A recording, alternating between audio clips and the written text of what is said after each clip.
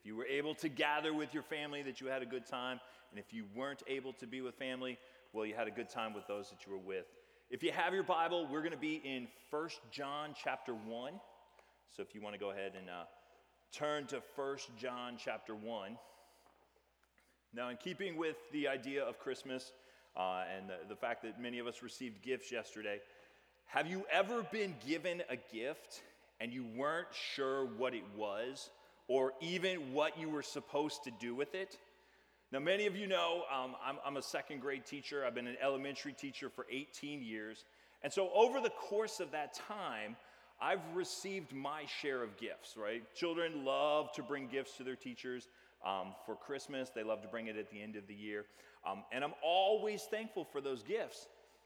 But there have been a few, and I'm not going to name them or say the names in case they happen to be here or are watching. There are some gifts that I get that I'm like, thank you, right? Like, I just don't know what to do with them. But thankfully, the gift of the gospel is not that way. We have the Bible to tell us exactly why we received it and how it should exist in our lives. Now, over the past few weeks, we've had the opportunity to look at the promises of the coming Messiah and the role that he's going to play. And all of this culminated in the incarnation, the birth of Jesus in Bethlehem. But that's not where the story ends. The promise has been given, and if you are a believer, you have received that promise. That's a good thing. But what does it mean to apply that promise, right? We've received the gift, and now what are we supposed to do with it? What are the practical implications of that? Because the promise of the gospel needs to be more than just fire insurance, more than just a get-out-of-jail-free card to keep you from going to hell. Now, thankfully, we have the letter of 1 John to give us a clear picture of what the gospel looks like as it develops in our lives. So, like I said, if you have your Bible, we're in 1 John. We're going to read 1 John 1, beginning in verse 1, all the way down to chapter 2, verse 6. And it says this, "That which was from the beginning, which we have heard, which we have seen with our eyes, which we looked upon and touched with our hands, concerning the word of life, the life was made manifest, and we have seen it, and testified to it, and proclaimed to you the eternal life, which was with the Father and was made manifest to us. That which we have seen and heard, we proclaim also to you, so that you too may have fellowship with us. And indeed, our fellowship is with the Father and with his Son, Jesus Christ. And we are writing these things so that our joy may be complete. This is the message we have heard from him and proclaimed to you, that God is light, and in him is no darkness at all. If we say we have fellowship with him while we walk in darkness, we lie and do not practice the truth. But if we walk in the light, as he is in the light, we have fellowship with one another, and the blood of Jesus, his Son, cleanses us from all sin. If we say we have no sin, we deceive ourselves, and the truth is not in us. If we confess our sins, he is faithful and just to forgive us our sins and to cleanse us from all unrighteousness.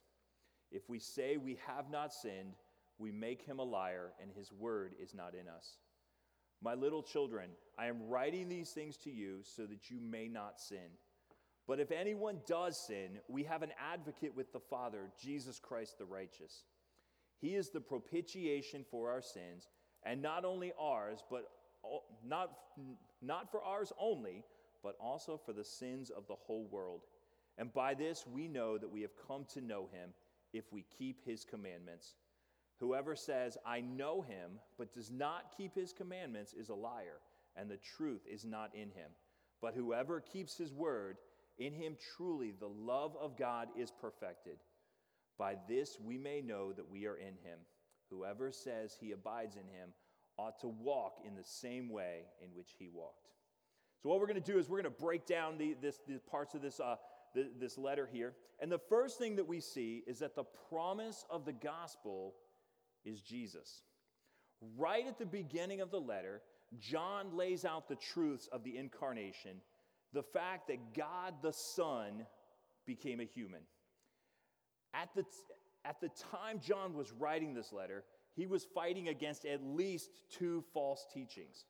The first was known as Gnosticism, which taught that physical matter, so anything that you could touch and put your hands on, anything that physical matter was evil, meaning that Jesus in human form would have been evil, and that there was some secretive knowledge that you had to attain in order to be saved.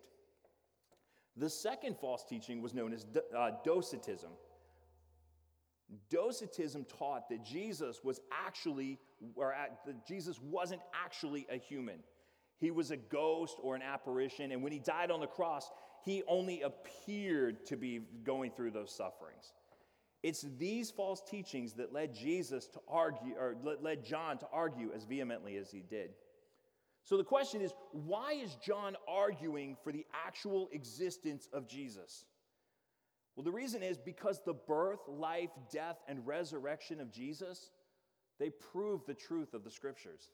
As we've seen in the previous weeks leading up to this, leading up to the celebration of Christmas, there were promises made of a coming Messiah, one who would save his people from their sins.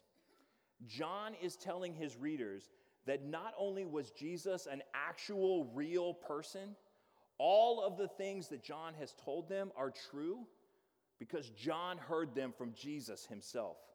Not only that, but John had a close relationship with Jesus. If you read through the Gospels, every time Jesus goes somewhere, who's right there with him? John was right there with him. So when John said, I touched him, I heard him, I saw him, all of those things he said, he really was there. He knew Jesus personally, so he can attest to everything as being true. And because those things are true, eternal life is also true and is given through Jesus to everyone who believes in Jesus. Now, John continues his letter by letting his readers know that there are some key signs, some key markers that will be evident in the lives of those who have believed. These are markers to show that, yes, this person is in fact a believer. Now, later in his letter, John will tell us that one of the reasons he's writing is so that the readers may know that they have eternal life. So what we see here is that Jesus is the promise of the gospel, and as this portion of the letter continues, we're going to look at 4 different ways in which the promise of Jesus is applied in the lives of believers. Now, I got to take a time out for a second. I realized when I typed my notes and sent them over, the numbering is off. So if it says number 1, and now I'm going to say the first thing, and it says number 2, that's totally on me. Okay, now back to what we were doing. All right, so the first thing that we're going to see is the promise is applied through a life of fellowship. The first thing that we see that John is writing is so that his readers will have fellowship. John was sharing the truths of Jesus, the facts that he had seen and touched him, because he wanted others to have that same fellowship he had, the fellowship of a new life. The truth that John was communicating had life-altering implications. Believing what John said about Jesus literally meant the difference between life and death. Now, in addition, though, the truths of Jesus should bring us into fellowship with both God and with one another. So first, receiving the promise of the gospel brings us into fellowship with other believers. Christians are united around the truths of the gospel. We share the same beliefs and we have the same goals. It should be the desire of every believer to see God glorified and the message of the gospel taken out to the nations. This is the fellowship we share, and we should want to invite others into that fellowship. In fact, it was one of the last things that Jesus said to his disciples before ascending into heaven. He said in Matthew 28, "Go therefore and make disciples of all nations, baptizing them in the name of the Father and of the Son and of the Holy Spirit, teaching them to observe all that I have commanded you. And behold, I am with you always to the end of the age." The invitation to this fellowship is extended to everyone, and anyone who responds is brought into the family. But not only do the truths of the gospel bring a life of fellowship with other believers, it brings us into fellowship with God and with Jesus. Our fellowship is through Jesus and with Jesus. We become part of God's family. Through the gospel, God becomes our Father, and we become co-heirs with Jesus. Isn't that a beautiful thought? So, are you experiencing a life of fellowship, not just with God, but with other believers? Do you share the same loves, goals, and desires of your brothers and sisters in Christ? Is there joy and happiness when new individuals join our fellowship? Because these are signs of a life of fellowship that comes through Jesus. Now, not only do we have a life of fellowship through Jesus, but this next point is believers have a life of joy.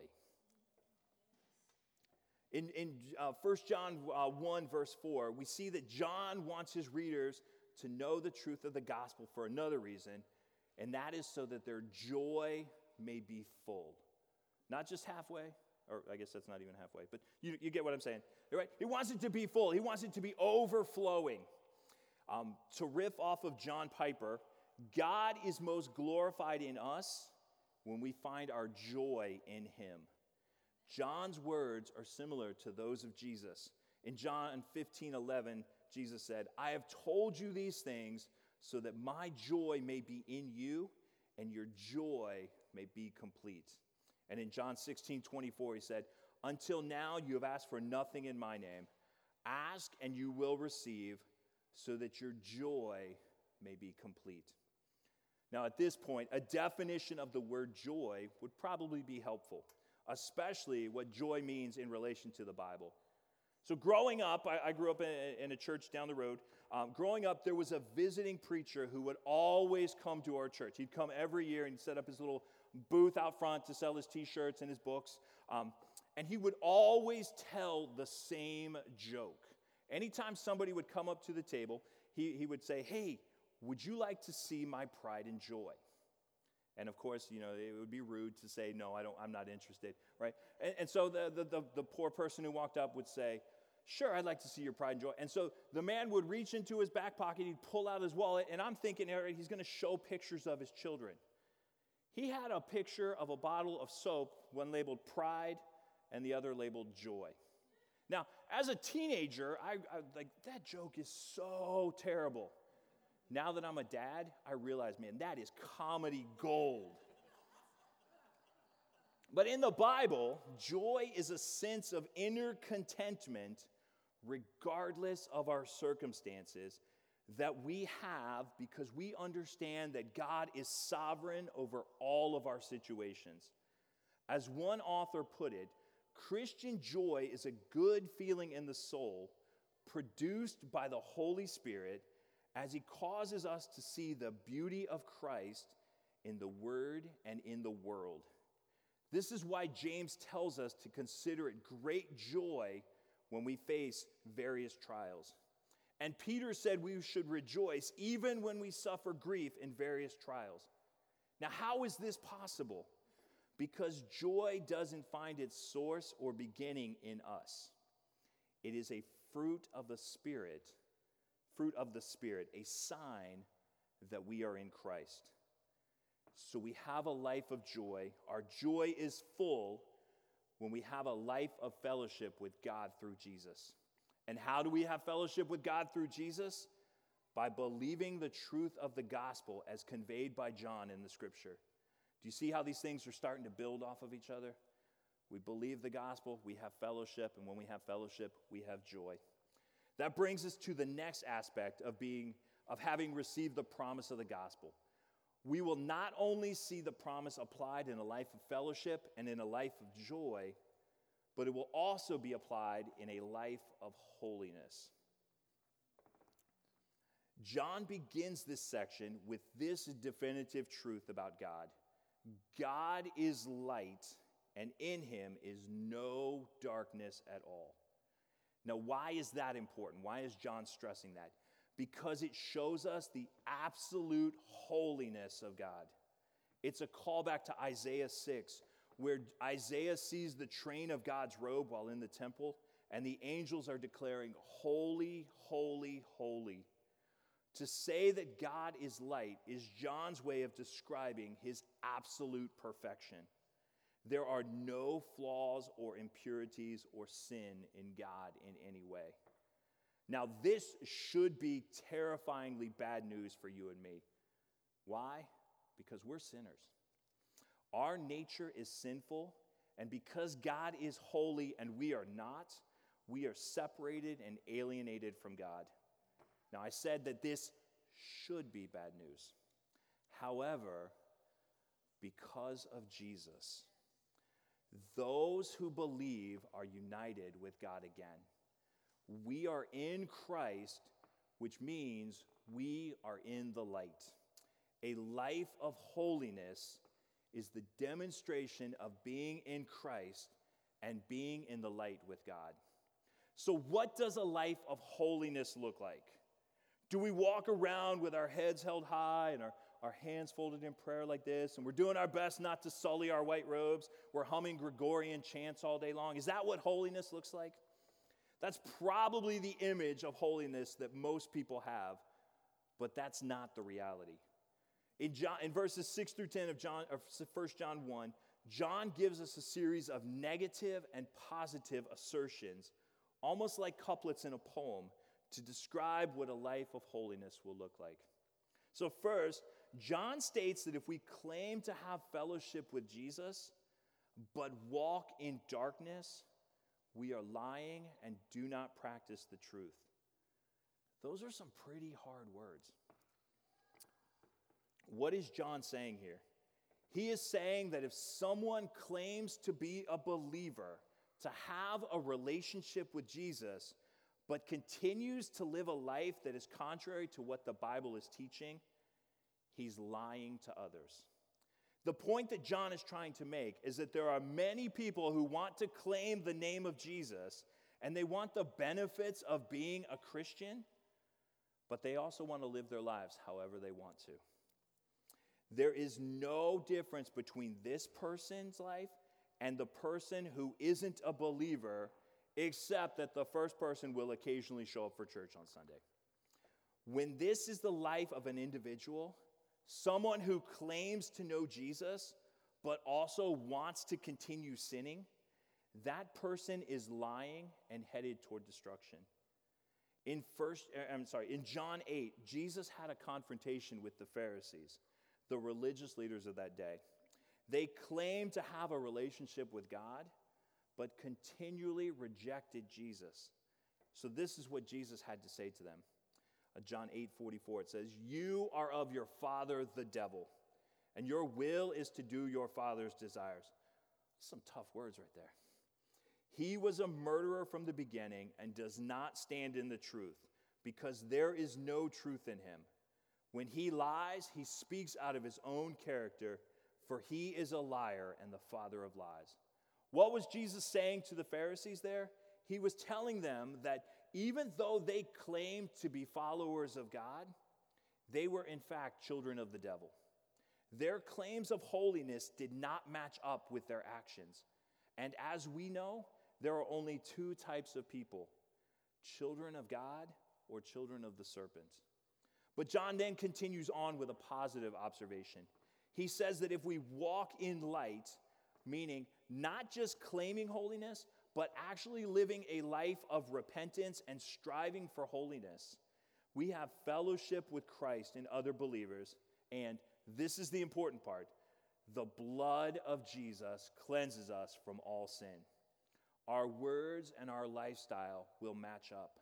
People will see our lives and notice that there is something different. Now, that doesn't mean that we march around pointing our fingers at other people's sins. And when everyone in a church family is walking in the light, it means that true gospel fellowship is taking place. We aren't hiding our sins from each other for fear of rejection or ridicule. we can know that our brothers and sisters in Christ will pray for us and help us to seek restoration. It means that we know that we are sinners and we are relying on Christ to live the lives of holiness because there is no way we could do it on our own. Now, the second group of assertions is in verses 8 and 9. So following up from verse 6, John states that if we say we have no sin, we are deceiving ourselves and the truth is not in us. Again, John comes out swinging, right? He doesn't pull any punches. What does it mean to say we have no sin? Well, if you think about it, that's a pretty arrogant statement, right? A person who claims to have no sin is telling God that he doesn't need him as a savior. He's saying, God, I know you sent Jesus from heaven to die for sinners, but that's not me. I'm not a sinner. So Jesus' sacrifice wasn't meant for me. This is a person who has seared his conscience and no longer sees the need for repentance. Now, it's very likely that there is someone hearing me and thinking, well, Jonathan, I know I'm a sinner, right? We're reminded of it all the time. I know I'm a sinner. It would be ridiculous for me to claim otherwise. But in the very next breath, that same person is making excuses for his or her sin or acting as if those sins were no big deal. Time and time again, we sin and we immediately try to downplay the sin or act as if it was nothing. We have to remember that every sin, no matter the size or severity, is an offense to a holy God. That's why James wrote in his letter, "For whoever keeps the whole law but fails in one point has become guilty of it all." So after this negative assertion, John offers the positive point in verse 9. He says that if we confess our sins, Jesus is faithful and just to forgive our sins and to cleanse us from unrighteousness. That means that as we pursue a life of holiness, we realize that we are sinners and we confess our sins. We cry out to God for forgiveness, and when we do, Jesus will forgive those sins. They are forgiven by the blood of Jesus. Again, what a beautiful truth that is. Our sins are forgiven. Let that truth set you free. The final pair of arguments that John makes is found in verse 10 of chapter 1 and then continues on into chapter 2. What John is doing here is John approaches the idea of a person claiming that he is sinless. First, we saw that John is arguing that claims of sinlessness are lies to others. Then we saw that claiming to be without sin is deceiving ourselves. Here, and this is the point that's been alluded to each time, John says that if we say we have not sinned, we are calling God a liar and the truth is not in us. There's no good way to get around that, right? You can't sugarcoat that or soften that in any way. What John is arguing here is that if a person says he has not sinned, then that person is not a child of God. Those are some devastating words. John is not mincing his words here. It comes down to this. We cannot live a life of holiness if we are also living a life of sin. And if we deny that we are sinning, or we try to downplay or excuse our sin in any way, we are lying to others, we are deceiving ourselves, and we're calling Almighty God a liar. Now, thankfully, John follows this up with a positive statement in chapter 2, verses 1 and 2. John reminds his readers that his purpose in writing is so that they will not sin. Wait, he just spent all his time talking about how you say you haven't sinned, right? So what is John getting at here? What is the point John is making? Is it even possible to be sinless? It's not. Even as believers, we will continue to sin until we are in our glorified bodies with Christ. That being said, John believes, and that's the purpose for this letter, is that Christians can sin less. He is expecting his readers, and that includes you and me, to live a life of holiness. How will that be possible?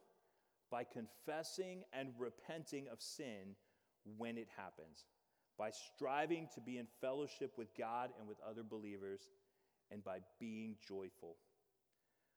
So what happens when we do sin? Because it is going to happen. The answer is there in chapter 2, verse 1. If anyone sins, we have an advocate with the Father, Jesus Christ the righteous. The word advocate has the idea of being a helper. When, not if, but when we sin, we have a helper in Jesus Christ. All through 1 John up to this point, we have seen how Jesus is our helper.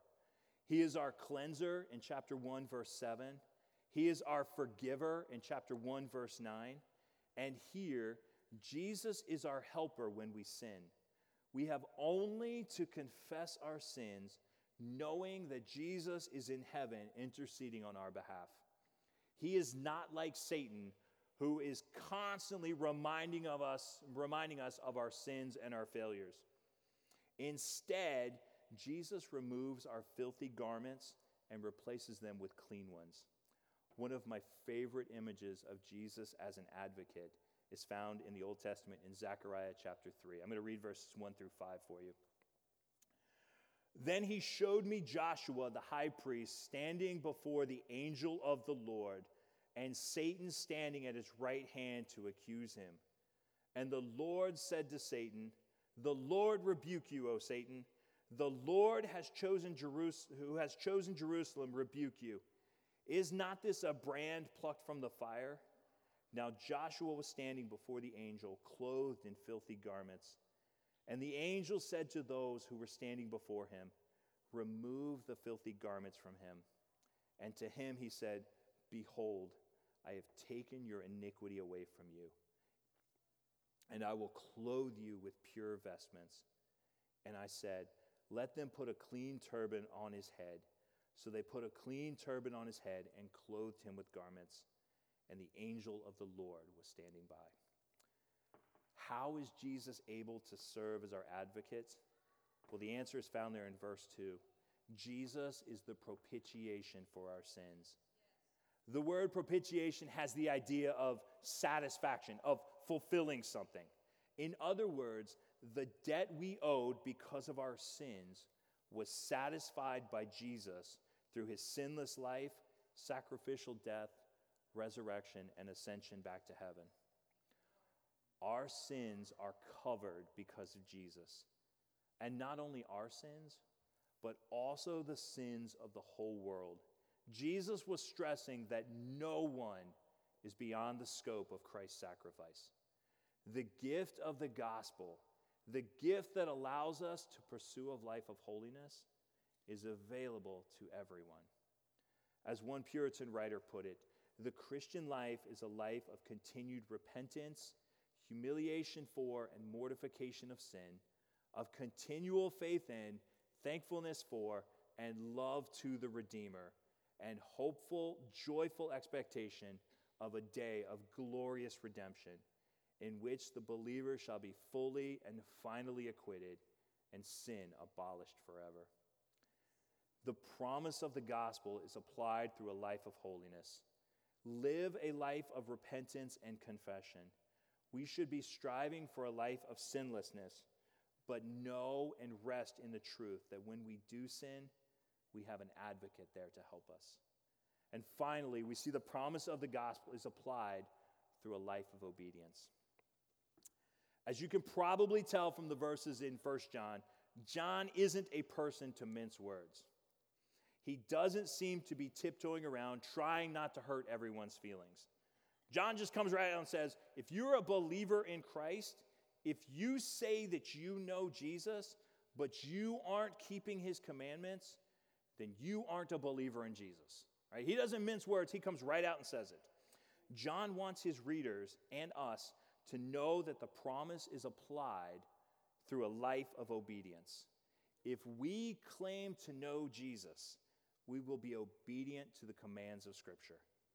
Our lives should be lives of imitating Jesus. As it says in verse 6, if we say we abide in Jesus, we should walk just as he walked. So how does this work? What does a life of obedience look like? Well, the first thing, we need to know the commands of Scripture. It's really easy to say, well, Jonathan, I've never killed anybody and I've never been unfaithful to my spouse, so I guess I'm good, right? We're good here. There are many other commandments in the Bible. Knowing your Bible and not just reading it to see what you can and can't do, right? The Bible doesn't say that. I guess I can get away with it, all right?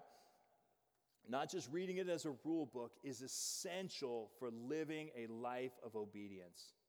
In fact, studying the Bible is commanded in the Scriptures. So that's a great place to start. Second, rely on the Holy Spirit to help you to fulfill the commands of Scripture. It is only through the power of the Holy Spirit that we will be able to live a life of obedience. And third, praise God for the victories of obedience and lean into God for strength when you fail. Trust in the Lord with all your heart and do not lean on your own understanding. Again, look at how all of this builds on the things before it. The promise is applied through a life of obedience, which will come as a result of a life that pursues holiness. A life of holiness is the result of a life of joy, and a life of joy is the result of a life of fellowship with Jesus and each other, which all stem from the gift of the gospel. Isn't the gospel amazing? Yes. The promise of the gospel was that God's people would be saved from their sins. The Messiah would come to rescue his people. If you are a believer, you have received that promise and that gift. Receiving the promise should be apparent in your life. Having received the promise, it should be applied through a life of fellowship, of joy, of holiness, and of obedience. These are the signs of a new life. So we have to ask ourselves, is the gift of the gospel being applied in my life? Is the promise being demonstrated? If not, let's talk and find out why. If it is, praise God and share what's happening so that others can join in the life of fellowship that comes through the gospel. Let's pray together. Father God, we thank you for this letter from John, that it contains some difficult words. It contains some difficult things, some difficult truths. But Father, we thank you that it also points to the beauty of the gospel. And it helps us to know and to have assurance that we are, in fact, your children by these things being evident in our life. And so, Father, I pray that those that are here this morning, those that may be hearing me via our live stream or maybe later on through the podcast, that they would take an opportunity to reflect and see that these things, a life of joy, a life of fellowship, obedience, and holiness, that those are reflected in their lives. And that if they are not, that they would turn to you and trust you as their only hope in life and death, so that they might receive the Spirit, so that they can continue to pursue those things. Father, I ask that those of us who are your children, that we would continue to look to you and trust you, so that those things would become more and more evident in our lives, so that even though our lives may not be sinless, that we may sin less because we are trusting in you. Father, we love you. We ask this in your beautiful name. Amen. We're going to sing together again, then we'll partake of the Lord's Supper.